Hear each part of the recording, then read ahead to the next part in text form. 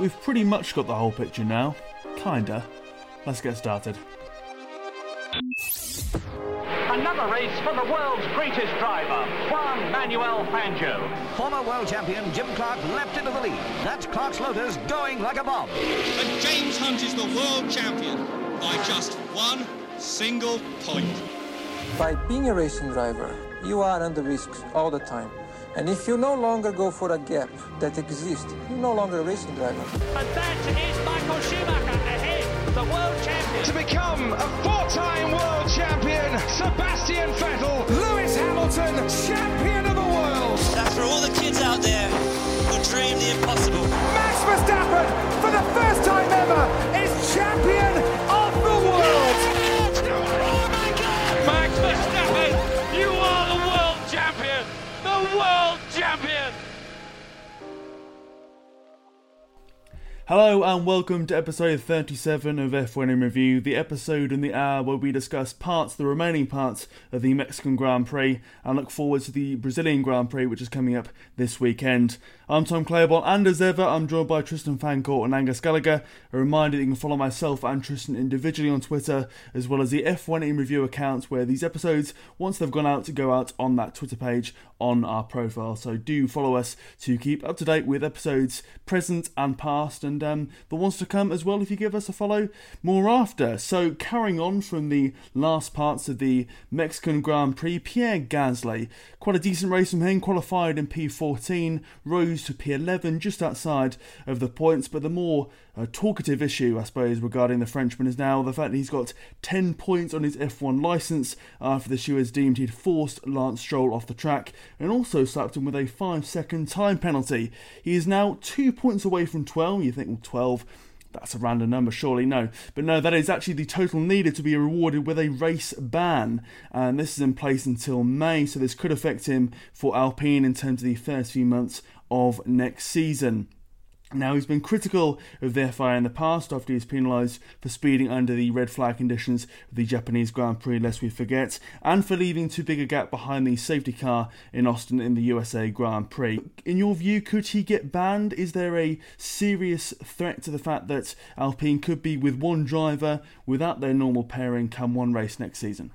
Well, it was awfully lucky that Pierre Gasly and others, Daniel Ricciardo, I'm looking at you, decided to have some interesting moments within the Mexican Grand Prix, because feel for us, dear listener, although we had to watch the boring race, we've then got to make content from it. And and to be honest, this is it. This is the content from the Mexican Grand Prix, I think, in its culmination, the final symphony. If you're like, whether or not you should have gone away with it, Pierre Gasly, I'm not totally sure. Look, I think he could definitely get a race ban next year. He is now perilously close, as you outlined in the beginning there, Tom. And Pierre Gasly has not had a particularly clean season this year, it's safe to say. And look, everyone's gonna make mistakes. And I would say that in penalty points, you kind of get two types of penalty points. Where you get the, I'm going to dive bomb and try to take a place that I can't really take, and you get that penalty. And then you get the other type of penalty, like, maybe you did something a bit silly, but it ended up being much worse than you perhaps thought. You know, you locked up your brakes, and that's why you ended up hitting them. It wasn't because you're particularly malicious. It's just because, you know, there was a sort of a more of a dominant effect, if you'd like, where we might say, well, yeah, you know, the end result was just the same, but the circumstances around it weren't so good. And as much as many drivers will avoid the malicious, I'm going to, basically try and punt you off the road and get that place whether or not you like it or not sort of penalty. Many of them will get the, I accidentally locked up and sort of hit other people sort of penalties. Think about Bottas in the 2021 season when he decided to go bowling at Hungary in the rain when he took out what seemed like half the pack. Because he kind of made a mistake. And I don't see Pierre Gasly getting to May next year without making some sort of mistake that will end up with a penalty of some sort. And so I could definitely see him having a race ban. And I think it would be unfortunate. But to be honest, you have to lie in the bed that you make, for want of a better phrase. Pierre Gasly has set himself up to be at this perilous position, has he not? And if we're going to be honest, it's a very long season next year, and there are going to be many moments in that brand new Alpine car that he's going to be in which he's going to have to take risky decisions. Now, if you're Pierre Gasly, are you going to look at the amount of penalty points that you have and say, no, I'm not going to take risks? No, of course you're not, because at the end of the day, high risk, high reward. And so I reckon, I'm just going to put this out there and I want to hear your thoughts. I reckon April. I reckon late April, he's going to get a race ban. Well, here's the thing. He has to get through 5 races at least next season without picking up any more points, and the remaining 2 races this season, because he doesn't drop any more penalty points until May.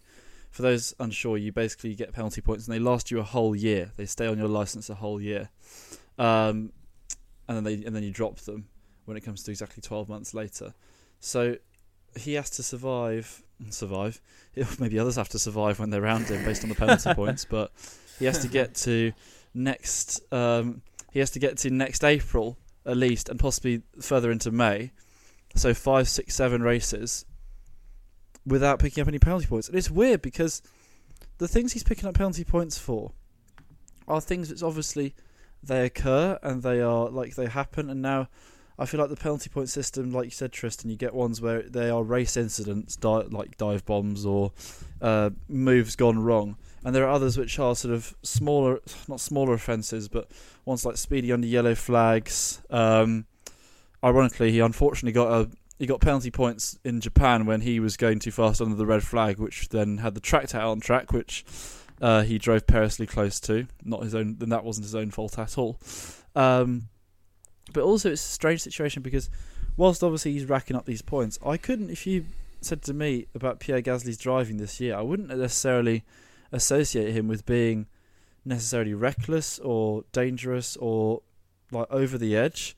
And yeah, he's racking up points like there's no tomorrow. He's literally just like adding. It seems like the last few races he's added 1 or 2 to his tally each time, and it's very odd to think that because you wouldn't necessarily consider him a dirty driver or one who would pick up these penalty points. But here we are in this situation.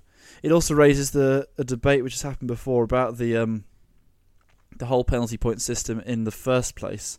And some drivers in the past have voiced their thoughts, saying they think it's a bit like the system's not completely fair, that it's not completely rounded or consistent. I think probably because I could be wrong on this, but I'm pretty sure it was introduced first in junior formulae, so in Formula 2 and Formula 3, so that drivers who might genuinely be a danger to others would pick up points and then could sit on the sidelines for a race. And that's been applied in Formula 2 possibly this year or last year, with drivers picking up points for similar reasons, such as yellow flag, speeding, safety car infringements, incidents, etc., etc. And they brought it up to Formula 1, I suppose, to make sure that, I guess in the main thing, rookie drivers were conducting themselves well and not being overzealous and not stepping over the line. But now you've got a situation where a driver who hasn't particularly gone over the line this year, but has just had a couple of minor infringements with yellow flags and track limits, and has also been arguably shafted with the penalty points he got from the tractor incident or the almost tractor incident in Japan.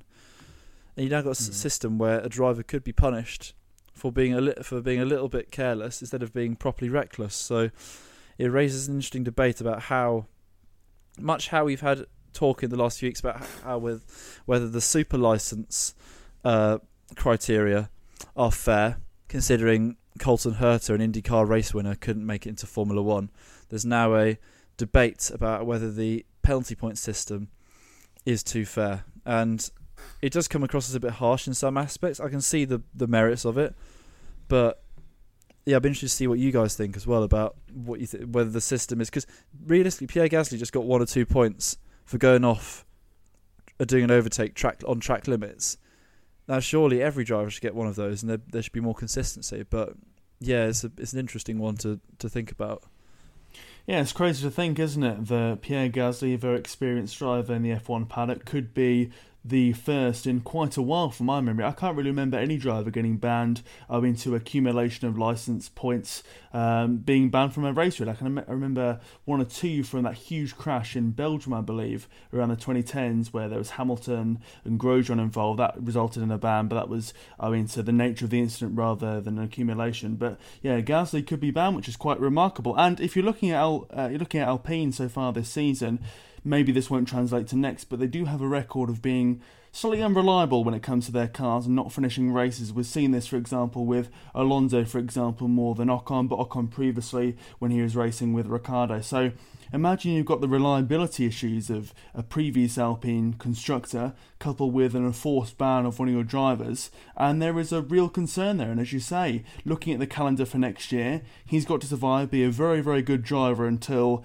sort of Baku onwards. Baku is April 30th, and then May 7th is Miami. So got to survive 5 races in addition really to the 2 that are to come in terms of Brazil and Abu Dhabi. So a very sort of difficult tightrope for him to walk there in that regard. And you would have to say, in terms of basic odds and in terms of how in some instances the FIA can be quite hawkish with some drivers versus others. For example, when it comes to Gasly, I think that yes, it was forcing another driver off a track. He should have been penalised, but you've seen other drivers get away with far more, really, not be sanctioned or ridiculed by the FIA in terms of what they get from them post-race, during race, or whenever, really. So I think that raises a consistency question about what the FIA deem as being forced off a track. Does it just mean literally crossing the line, or does it mean forcing the driver off a track into a position of jeopardy, or a situation where they could be in danger? So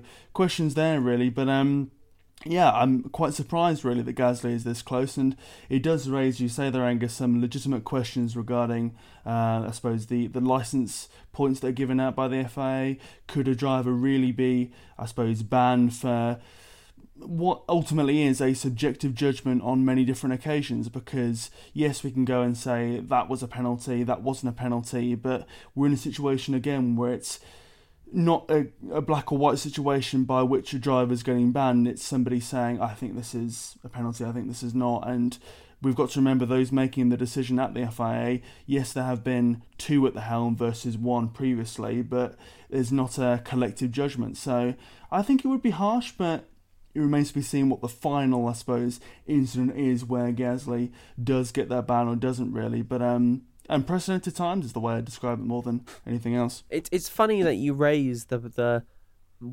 point that maybe we're being too harsh on Gasly, and that it's quite an extreme measure for a series of minor offences, because I think this is a view that's shared amongst much of the F1 fandom and the race following population.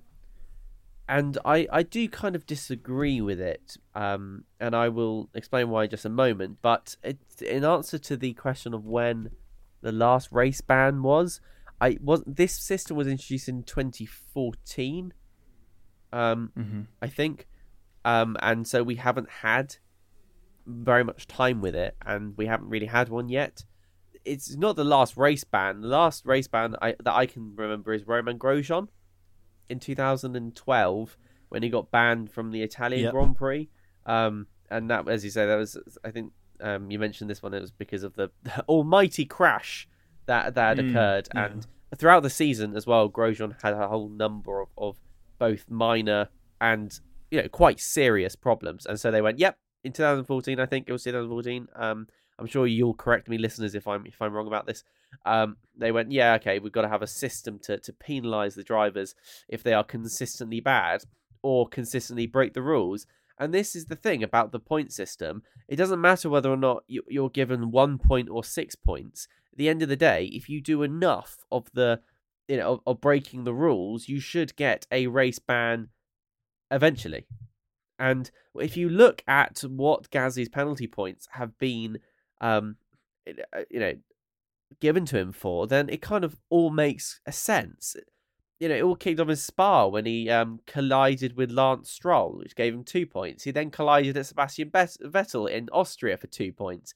He kept leaving the track for 1 point. If he only got that 1 point, then fair enough, he's not going to get a race ban. But when you combine it with colliding with other people, that's suddenly you're at 5 points. Japan speeding under the red flag conditions. Doesn't matter the circumstances there. He was failing to be within more than 10 cars lengths behind the safety car, 2 points. That's the only one I think is a little bit too harsh, actually. Everyone drops behind the safety car more than 10 car lengths often, but they're not very consistent with that one. So perhaps maybe we let them off there. But Mexico leaving the track and gaining an advantage, 1 point. What a stupid mistake! Why didn't the team tell him? Get back on the, give that place back to Lance Stroll. Because at the end of the day, did he leave the track and did he get an advantage? Yes, he did. Right, penalty point. So even if, we're very lenient and we say, fine, the safety car one was a bit harsh, 1 point, then he's actually still 2 points away. Whether or not we like Pierre Gasly or not, he has consistently broken the rules. And yes, there is an argument that, well, they should be applied, more consistently. And I totally agree. We had many drivers across the season leaving the track and not getting disadvantaged by it.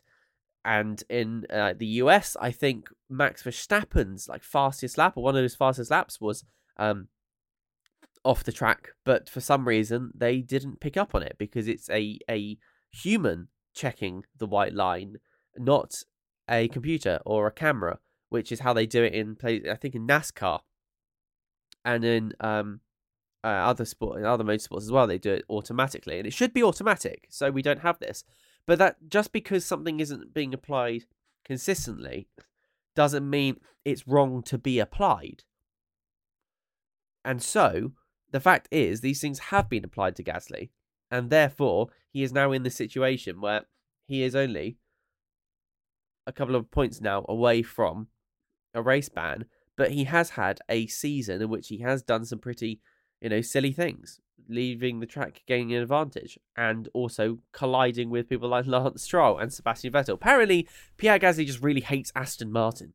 See, in my view, when it comes to an accumulation of smaller points resulting in the Magic 12, if you will, I'd much rather there be an enforced pit lane start, because in my mind, that then evens out the consistency questions we have regarding the FIA, because if you then have a situation where someone goes, hey, well, no, that's clearly 12 points, because we remember in Grand Prix X, Y, and Z, he did this, and go, oh, well, no, actually, compared to what so-and-so did at that Grand Prix as well, that shouldn't have been a points deduction or indeed a points adding on to the licence for that driver. So in that regard, an enforced pit lane start for that driver would be the best way to sort of sanction them, ultimately finish off their race unless you're a Red Bull or maybe a Ferrari car this season. Don't know what next year's will be like, but pretty much a pit lane start for any driver at a majority of tracks is, in my mind, pretty much close to, if not a DNF, a 0 points race. But what do you guys think? Would that be a harsh enough sanction? Is that too lenient when it comes to someone like Pierre Gasly and what he's done this season? I still think that it's a bit harsh, simply because I think you have to look at the crime, and his crime is, it's not that he's a dangerous driver.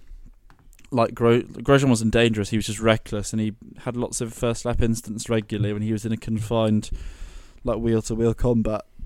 But Gasly's just done a few little misdemeanors which are just piled up, and yes, you could say he's doing little things, but again, it's like the track limits thing, the safety car gap that he did. There's little things. It's not like he's repeating the same mistake loads and loads. He's just doing lots of little things. So I still think a pit lane start would be harsh, I think. But I mean, it's one of those where the debate will rage on, I'm sure, and there'll be people will disagree in terms of what's the best way to get the most out of the system. But I still think that he's being a bit hard done by overall, and it'd be the same for any driver. I guarantee you, and I promise, hand on heart, even if Lance Stroll was doing this, or Nicholas Latifi, I promise, I would still be saying, oh, it's a bit harsh. So I think that it's not the best system, personally. Without wanting to put you on the spot there, Angus, what would you like instead of a race ban or a pit lane start? I mean, another step would be fines, perhaps. And, I don't know, probably fines would be the best one. A different penalty point system where there's a ranking of the points you get for certain things. At the moment, it seems like it just seems to me like it's only 2 or 1 points you get for an instant, and it's pretty random how many points you get for each one. It's not like, oh, this is a track limit, so we're going to give you 1, and then this is a serious instance, so we're going to give you 3 points. It's just, right, that will give you 2, that 1. There doesn't seem to be any clear outline of how it's delegated or how it's given out. So either fines or just a clearer penalty point system, realistically, would be what comes to mind. Well, what I'd say, actually, is if we had a system where the FIA... It sounds to me, Tom, like you want a system where the FIA can choose the end penalty. Is that it? Is that, you're saying, well, if you get to 12, the FIA can choose, let's say, forced pit lane start, back of the grid, or a race ban if you manage to get to that magic threshold by doing, say, quite a lot of major offences.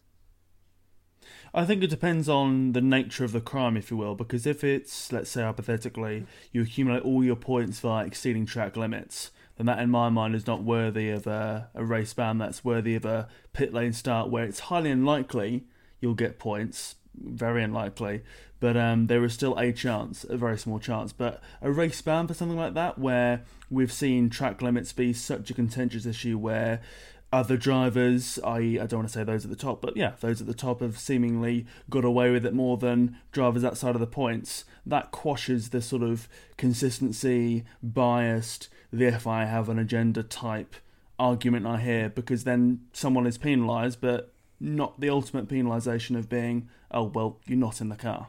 The only thing is, often we say that we want a system where you know exactly what the punishment's going to be, and for lack of consistency in other areas, at least everyone goes into the season knowing exactly what happens when you get to 12 penalty points.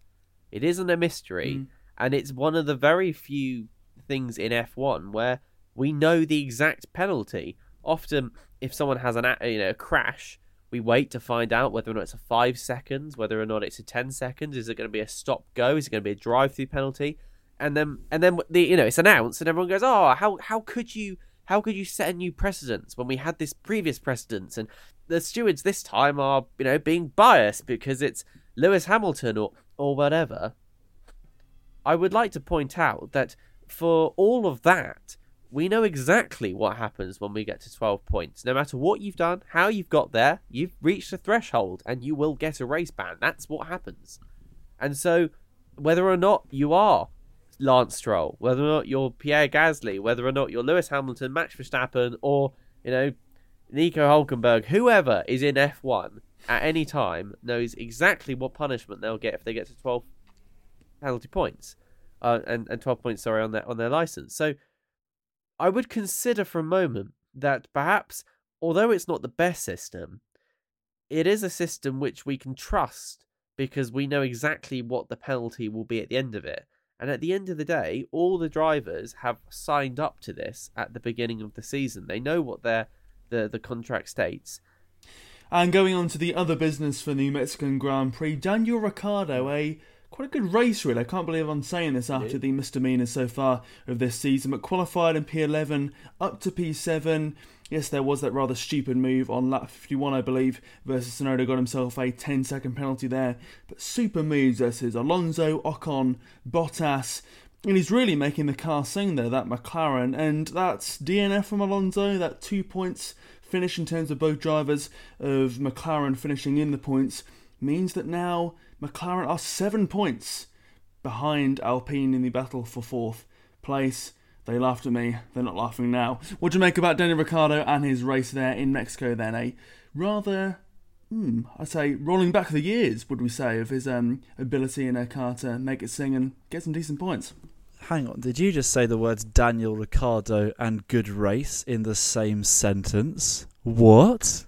That's correct, my boy. No, but seriously, he's, yeah, I know, crazy.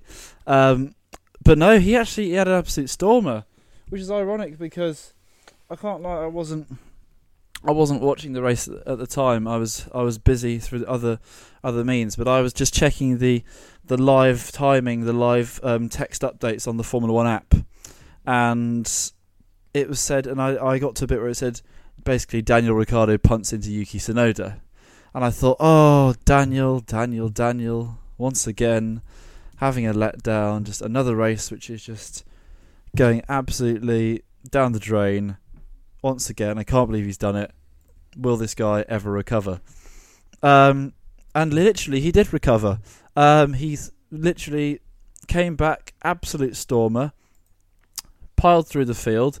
Put in perspective, admittedly, he did put on fresh tyres after the pit stop he had. I think in the end he got a bit lucky. It coincided well if he had any damage from the collision with Tsunoda, because Tsunoda, he actually ended up launching Tsunoda's car. Launching is an exaggeration, but he bumped Tsunoda's car up off the ground, causing himself a little bit of damage. And it timed well with him needing to make his final pit stop, and he went on a charge and he overtook loads of people. He got past Alonso by the time Alonso's engine blew up. He got past Bottas, Norris and Ocon. And then he also managed to build up, because he got a 10-second penalty as a result of the collision. And he managed to build up enough of a gap before he could be passed on the timings at the end of the race. What is this? Where has this Daniel Ricciardo been, guys? Where has he been? He just even if it takes a set of circumstances where he has to crash into somebody, regret his mistake, and then go on a stormer afterwards, even if it's taken that to produce his best performance of the year, then still, where has he been? Really, really odd how that ended up being the set of events that led to him getting such a good points finish. But yeah, he's a brilliant little shot in the arm for McLaren, definitely, in their battle with Alpine, which somehow they are still in, despite realistically Alpine having a pace advantage for most of the season. Lando Norris has been taunting Alpine in various quotes I've seen in articles the last few weeks, saying, I don't know how we're so close to them because they're so much faster than us. But imagine how the weather would be if Ricciardo had scored more points. That's another debate for another time, of course. But on the subject of this race, he did have an absolute stormer. He came through, finishing 7th. Did the most he could, because the top 3 teams filled the 6 places above him. So best of the rest, effectively. And yeah, really helping McLaren's cause in a Constructors' Championship battle, which is still alive, going to the final 2 races. And I can't really explain how he did so well, because he just, something came within him, and he had a penalty, and he managed to negate that penalty by being far enough ahead, and he just absolutely smashed it. And I can't believe I'm uttering those words about him in this year of Formula 1, but there we go. Strange things can happen sometimes. But fair play to him, and let's see if it gives him a little lease of life going into the final 2 races. And then after that, he's not here 2023, and then all this talk of him, he's talking about getting a seat for 2024 at a nice project at a bigger team.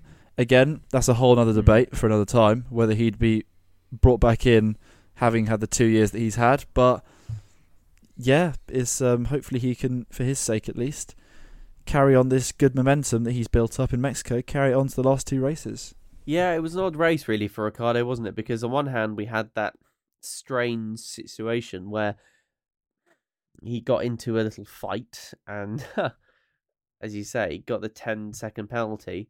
And I guess this ties in a little bit, doesn't it, to whether or not you should be able to get a 10-second penalty and then also have success. I don't know whether or not you have any thoughts of that in a moment. Because poor Yuki Tsunoda, had a race ruined. I find it a bit odd that, we're celebrating the success of Ricciardo whilst commiserating Yuki, because it really wasn't his fault that Daniel went for a gap that he really couldn't fit into. No matter what the drive was like afterwards, I think he was lucky, to be honest. But let's talk about, what he did, really, which was he kind of did the thing that George Russell wanted to do. And he stayed on his medium tyres for absolutely ages and then jumped on a pair of softs to bring it home at the end. And that's really what Daniel's secret was, I think, at the Mexican Grand Prix. Effectively, tyre degradation was incredibly low. Much lower than any of us suspected. And Daniel clearly had enough tyres left on those mediums that he could extend it, and then jump onto the soft. So when everyone else went onto the hard tyres, Daniel was on 2 compounds softer on a low degradation track, which gave him such an almighty advantage.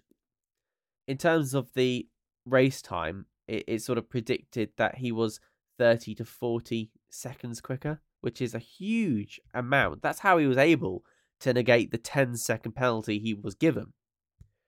So I can only imagine what maybe Mercedes would have been able to do if they actually decided to split that strategy, because Ricciardo's living proof that it was very good. So does this mean therefore that Ricciardo's back? I'm not sure. It was a good race from him, no doubt, because they got the strategy right. He was able to really demonstrate what he could do again. But we shouldn't let it cloud the fact that Ricciardo's had a pretty poor season as it stands, and he will sadly not be driving next year. But as a fan of McLaren, as a fan of Ricciardo, it was lovely to see him happy and smiling, taking those chances and taking so many overtakes, and eventually, as I say, being more than 10 seconds ahead. So he managed to retain his position, especially when Norris isn't doing so well in the race. As you say, I can only imagine now what it would be like if Ricciardo was like this all season. And I think that's what makes it so difficult, because I'm a big McLaren fan. I love the team and I really want them to do well. And this is why it's so bittersweet, this sort of moment of magic, because I just can't help but thinking, like, where the hell was this Daniel Ricciardo? Why on earth did he wait till 3 races to the end? And if he didn't wait and it was just luck, well then that's Daniel Ricciardo's current driver prowess. He's all right until he gets lucky, and then he does really well. And perhaps we were so enamored by the clutch 1-2 win last year at Monza that we actually overlooked the fact that perhaps it was just lucky. And I think that's what makes it really frustrating, because if it wasn't luck, then it's disappointing, because Ricciardo could have done so much better, maybe stayed in the sport and brought McLaren, some even more glory. And if it was luck and he's just, not that good anymore, then this was a wonderful moment, but it cannot reflect his season as a whole. Yeah, I think the win at Monza, the 1-2 there, definitely did paper over some cracks when it comes to Daniel Ricciardo's time at McLaren, and also McLaren's last few seasons, really, because he was brought in with such optimism about what he and Norris could do, but it's not really transpired in any fashion or another aside from 1 or 2 races. But credit where it's due, that was a decent race from him, a scruffy race nonetheless, but he was able to get himself some points there. And it seems that looking at these sort of last few races, it's very highs or lows for Daniel Ricciardo. A P5 finish in Singapore, for example, and then down out of the points in Japan and the US, for example. And I'm seeing odd parallels between himself and Sebastian Vettel in terms of this season, where we probably expected a bit more. We're not getting that, but they're peaking at the sort of latter end of this season, and that sort of transpires in many ways in the fact that Vettel is P11 in the Drivers' Championship, and then Ricciardo is P12. But then again, looking at the car they were driving in, there's no question that Ricciardo should be a lot higher than P12, not below in Aston Martin, not below the Alfa Romeo of Bottas, for example, and should be there at least with the Alpine cars and near his teammate. But that's just not happened this season, last season, or any season really. And I think his idea, his ambition that he's going to somehow return like a white knight in 2024 and say, don't worry lads, I'm here to save the day, bring me back on a decent sort of wage and I'll do the job, is slowly fading really, because he's not been at the races for this season, last season. He'll be out of Formula 1 for next season, so that's 3 years of being bad in Formula 1 or out of Formula 1. And I fail to see how there's too many teams in Formula 1 in terms of the constructors of a decent calibre in terms of midfield to upper midfield, so we're going to go, let's take a chance on him. Let's have a go with Daniel Ricciardo, not only because of his poor record more recently, but also the fact that he's 33 at the moment, 34 going on 35 by the time he returns in 24. And yes, we're going to get onto some news about a 35-year-old who is going to perhaps be making a return to Formula 1, but I think really in terms of the roles he's being offered now with Mercedes and Red Bull battling out for him to be their reserve driver, that's probably the best it's going to be for him now and moving forwards. And on that point, do you think that's a good move for him? Should he stay as a reserve driver in Formula 1? Should he return to his old team or go over to what is, I suppose, his former employer's arch nemesis? What do you make of the fact that Ricciardo could stay in and perhaps be, I suppose, the Hulkenberg, if you will, of Mercedes or Red Bull come next season if one of their drivers falls ill or something happens there? Honorary Hulkenberg, eh? That's a badge that we, that's unexpected, isn't it? Really, I to be honest, I think it's a good place for him, and it gives him an opportunity to perhaps stay around the sport a little bit longer and then come back in. That'd be nice. But again, I think he's going to struggle a little bit, simply because you're going to pick a driver on their merits, or you're supposed to anyway, and this season will not be forgotten. Especially when the options are Daniel Ricciardo, not currently with a drive, and his last season was, all right, versus up-and-coming talent, new prospects, or nabbing a really good driver from another team. They're your kind of three options. Nabbing a driver, bringing back a reserve, or up-and-coming talent. Now, if you put those in a line, I would argue that Daniel Ricciardo doesn't stand a very particularly great chance at this precise time, unless, let's say, he comes in as a reserve and absolutely does a knockout race, and everyone sort of forgets the season and comes back to him and goes, "Yep, no, we were wrong. This is fantastic. You obviously have, you can drive the new cars however they're designed," and then maybe he gets back in the sport. But I think at the moment the best place for him is perhaps as a reserve driver. And, there's so many other things he can do. I could see Daniel, helping with things like the presenting, having he's funny, he's likable, he's charming, he's a good speaker. And there's no shame in having a great run in Formula 1 and then sticking around the paddock to create impact in new and other ways. I mean, the fans really like him. So, he could still work with F1 or in F1 as, pundit, commentator, whatever. Jenson Button's been doing it recently on the Sky team. And to be honest, he's actually been brilliant. I've really, really enjoyed Jenson Button. He provided incredible insight at Japan. In fact, he made the Sky's coverage at Japan worth listening to, because he was able to dissect it quite nicely. And I think Ricciardo could perhaps, not maybe in the same way that Jenson Button can do, because he has his own approach, but that's not to say that Ricciardo can also be a presenter, a pundit, or something. I don't think he's going to leave the sport. Let's just say that. What should Ricciardo do next? I think that, there's been talk of he's a very popular man in America. He's got a good American audience. That's obviously been expanded via the Drive to Survive avenue. If I was him, I'd say, why not go try my hand at IndyCar or NASCAR? Different motorsport series. Something which he can try his hand at. Something a little bit different. And, yeah, why not? Give it a go. And also, something which will help his motorsport ability, which seems to have declined with the greatest disrespect to American Motorsport Series.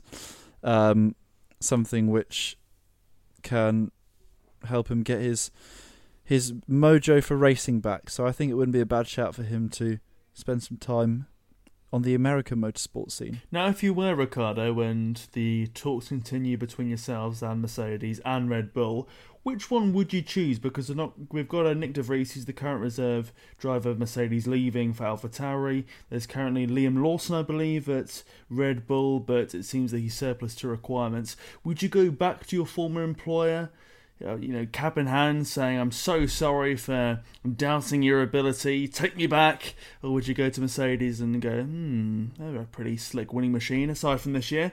What would you do? Well, what would you do, Tom? Because I feel like we've fed into it kind of a lot. What would you do if you're Daniel Ricciardo at this moment, as you're perhaps strung out a little bit? I would go to Mercedes, because I think in terms of a pride element, in terms of that sort of thing, it'd be very, very difficult to go back to Red Bull and say, "Hey, I left you guys for Renault and a decent pay packet, because I felt, for want of a better phrase, you were holding me back, because looking back at the sort of Drive to Survive narrative they were trying to paint, and I don't think Ricciardo's words himself, tore away from that too much. It seemed that he was quite frustrated, restless at Red Bull, wanting a different challenge, and felt that the reliability issues from Renault were holding him back. And I think to this day he still failed to see the larger picture of it was the Renault engine that was holding Red Bull back. Therefore, him going to Renault didn't really make a lot of sense. If he'd have stuck with Red Bull, then who knows where he'd be now. I think he wouldn't be the number one driver, sure, but he'd be in a much better car than he currently is now, having a much better time, because, let's be fair, he had a great time at Red Bull, did so well with them, even in their sort of dark years, I guess, and even challenged them, even got Red Bull to challenge against Mercedes, should I say. So going to Mercedes, not going back to Red Bull, should I say, would be, I think, preferable, because it seems to me that this is a blip for Mercedes. They, by their own admission, designed a rather poor car which didn't really suit the new regulations, but now they've learned from that. We're now seeing Mercedes coming back into the fold. The last race, for example, they qualified in P2 in 3, and they've obviously got the qualifying pace, if not the race pace, but they're definitely moving up the grid and can beat Ferrari now on their day.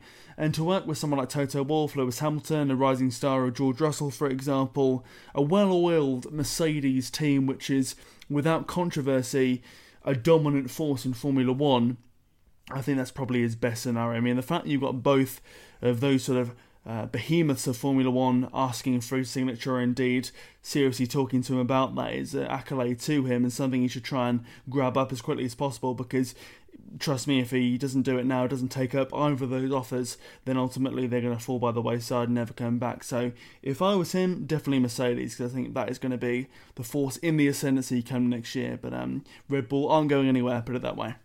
And now we move on to the other business outside of the Mexican Grand Prix. The second driver of Haas. The rumours continue to swirl around that seat. The latest is that the US constructor will announce their 2023 driver lineup this week. A reminder, we're recording this on Tuesday, so if you're listening to this on Wednesday, Thursday, Friday, Saturday, Sunday, and it's been announced, we don't know, but you do, so congratulations if that announcement has come out. And it seems it is a pretty straight decision, a straight fight between the incumbent Mick Schumacher and the former Aston Martin reserve driver, now a freelance driver if you will, fans' favourite Nico Hülkenberg. So what are our thoughts on that then? You either keep the young upcoming Schumacher Jr. or bring back someone from the cold who's now 35 years old but got a good record behind him. I tell you now that if it's Nico Hülkenberg and Kevin Magnussen in Haas, they are going to have a punch-up. There's just no way around it. They hate each other. They just hate each other. I don't know why this is being considered. Well, I do know why it's being considered. Of course I do. That's a rhetorical question, dear listeners. But the fact is, it shouldn't be considered if the team wants a harmonious working relationship. Okay, right, yes. Well, maybe they'll settle things, and it's been a few years and all this sort of stuff. Yeah, it hasn't been long enough. Trust me. Go back and look it up. Find out what happened. With the infamous "you can kiss my lower necessities" line from Kevin Magnussen and Heaven and Nico Hülkenberg, threatening to lay his hand in an aggressive manner upon him, to strike him if you'd like. It's unfortunate what happened between them, and I just can't see them working together in Haas in any functional manner. And that's a real shame for Mick Schumacher, because I feel like if he is replaced, he's going to be replaced by somebody that didn't really set the world on fire when he was at Renault. Let's face it.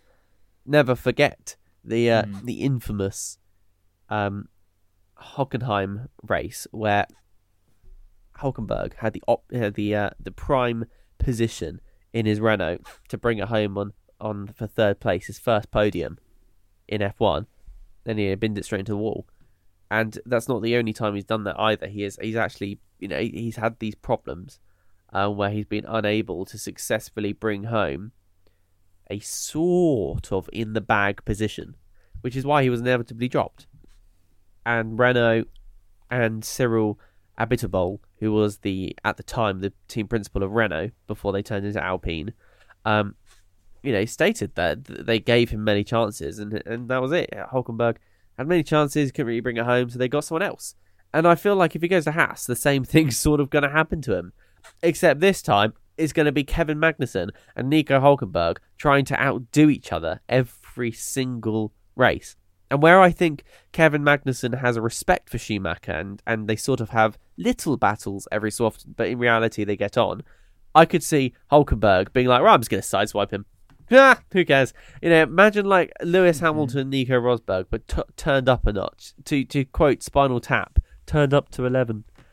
I could see that happening, and I think it's going to be really unfortunate for Haas. And also, I hope Gene Haas, that is, got incredibly deep pockets, deeper than he has now, because if he keeps crashing, if they keep having problems, then they're going to exceed the cost cap. But maybe I'm wrong. What do you think? Do you think is it a good move? Does Hulkenberg deserve to still be in Formula One? Because I personally kind of counting him out. I mean, call me boring, and call me putting a downer on things, but I think it's an uninspiring move. Personally, I think that there's better options out there. I don't know why they're going for Nico Hulkenberg, and I get actually no, it's a lie. I do know why. It's clear why.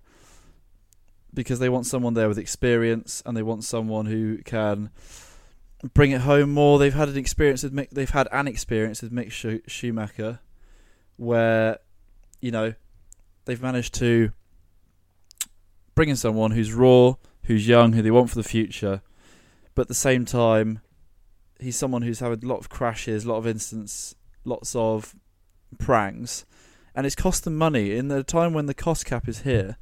And they need to be able to save money. They've actually cost a lot of money by having him in the car. Not directly, but through him causing incidents and crashing.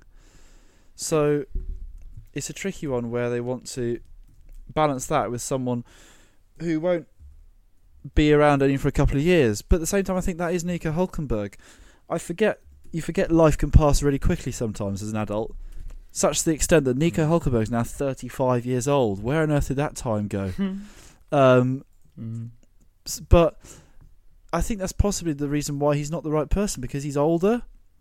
He's had 3 years out of Formula One, so he's had a couple of sporadic appearances, like when he was substituted in for Stroll and Perez, and he's substituted in for Sebastian Vettel at Aston Martin this year. But he's had 3 years out of the sport. He's not exactly. He's a bit rusty, is he not? I think it's not the best time for him to come into the team and try and strut his stuff. I'd say that they should be going for someone with experience, but someone who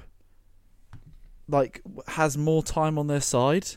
And I admit, at the moment, the Formula 1 grid seems to be made up of either lots of young up-and-coming drivers or lots of older drivers. There's not many in the 27 to 28, 29 bracket. Oh wait, there was Nick De Vries. Hang on. What about him? Why didn't they go for him? Thinking about it, that'd be one person who'd have been perfect.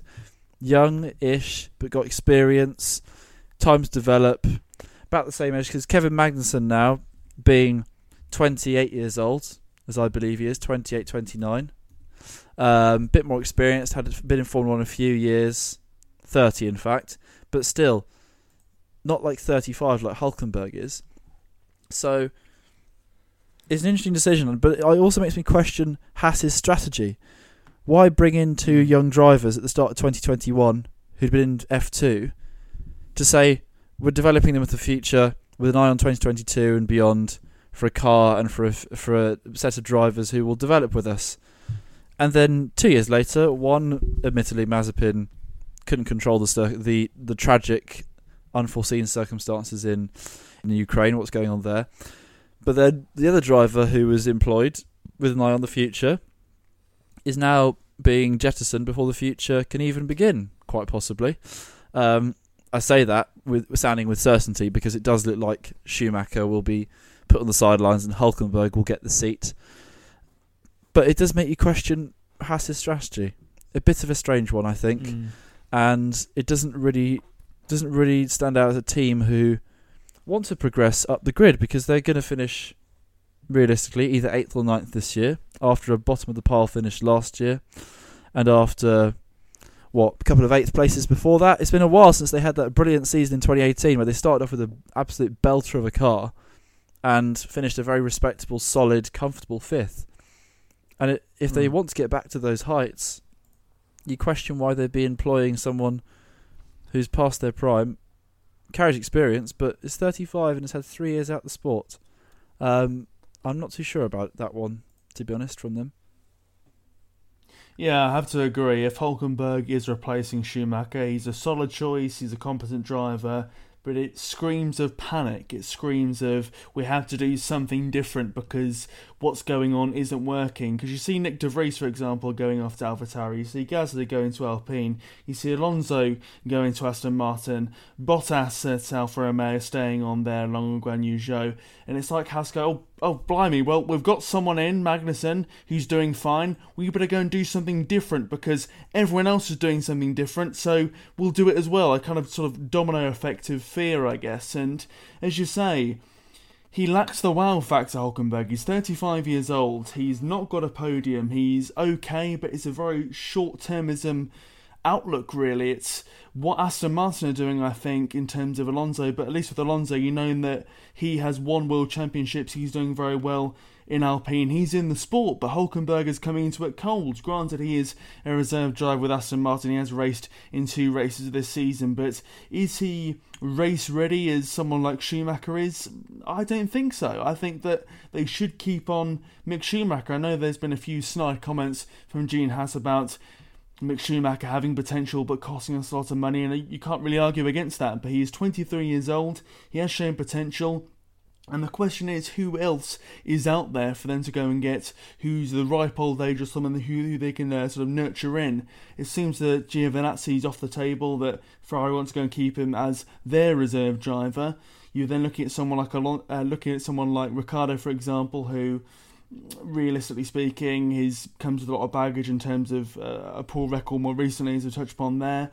And then, I mean, who else is there aside from going down to the Formula 2s? And we'll get on to one Formula 2 driver who may be joining Formula 1, but there's no oven-ready, if you will, options out there aside from sticking with what you've had. And I think that sticking with Schumacher is the best option because, yes, he has made mistakes, but he's also shown potential as well in my eyes. So it would be a sad moment for Formula 1 if Hulkenberg comes back, and that's no disrespect to him, it's just the fact that they're bringing somebody back because of what they've done in the past, not what they can do or have done more recently. And yes, there's no doubt that the combination of him and Magnussen will be full of friction, but I'm sure that they're willing to bury the hatchet in some form or another. They were seen sort of shaking hands and congratulating one another, or should I say Hulkenberg congratulating Magnussen post his fantastic points finish there in Bahrain. But how long will that last moving forwards if things get a bit tetchy and Haas once again fighting in the sort of lower echelons of the points,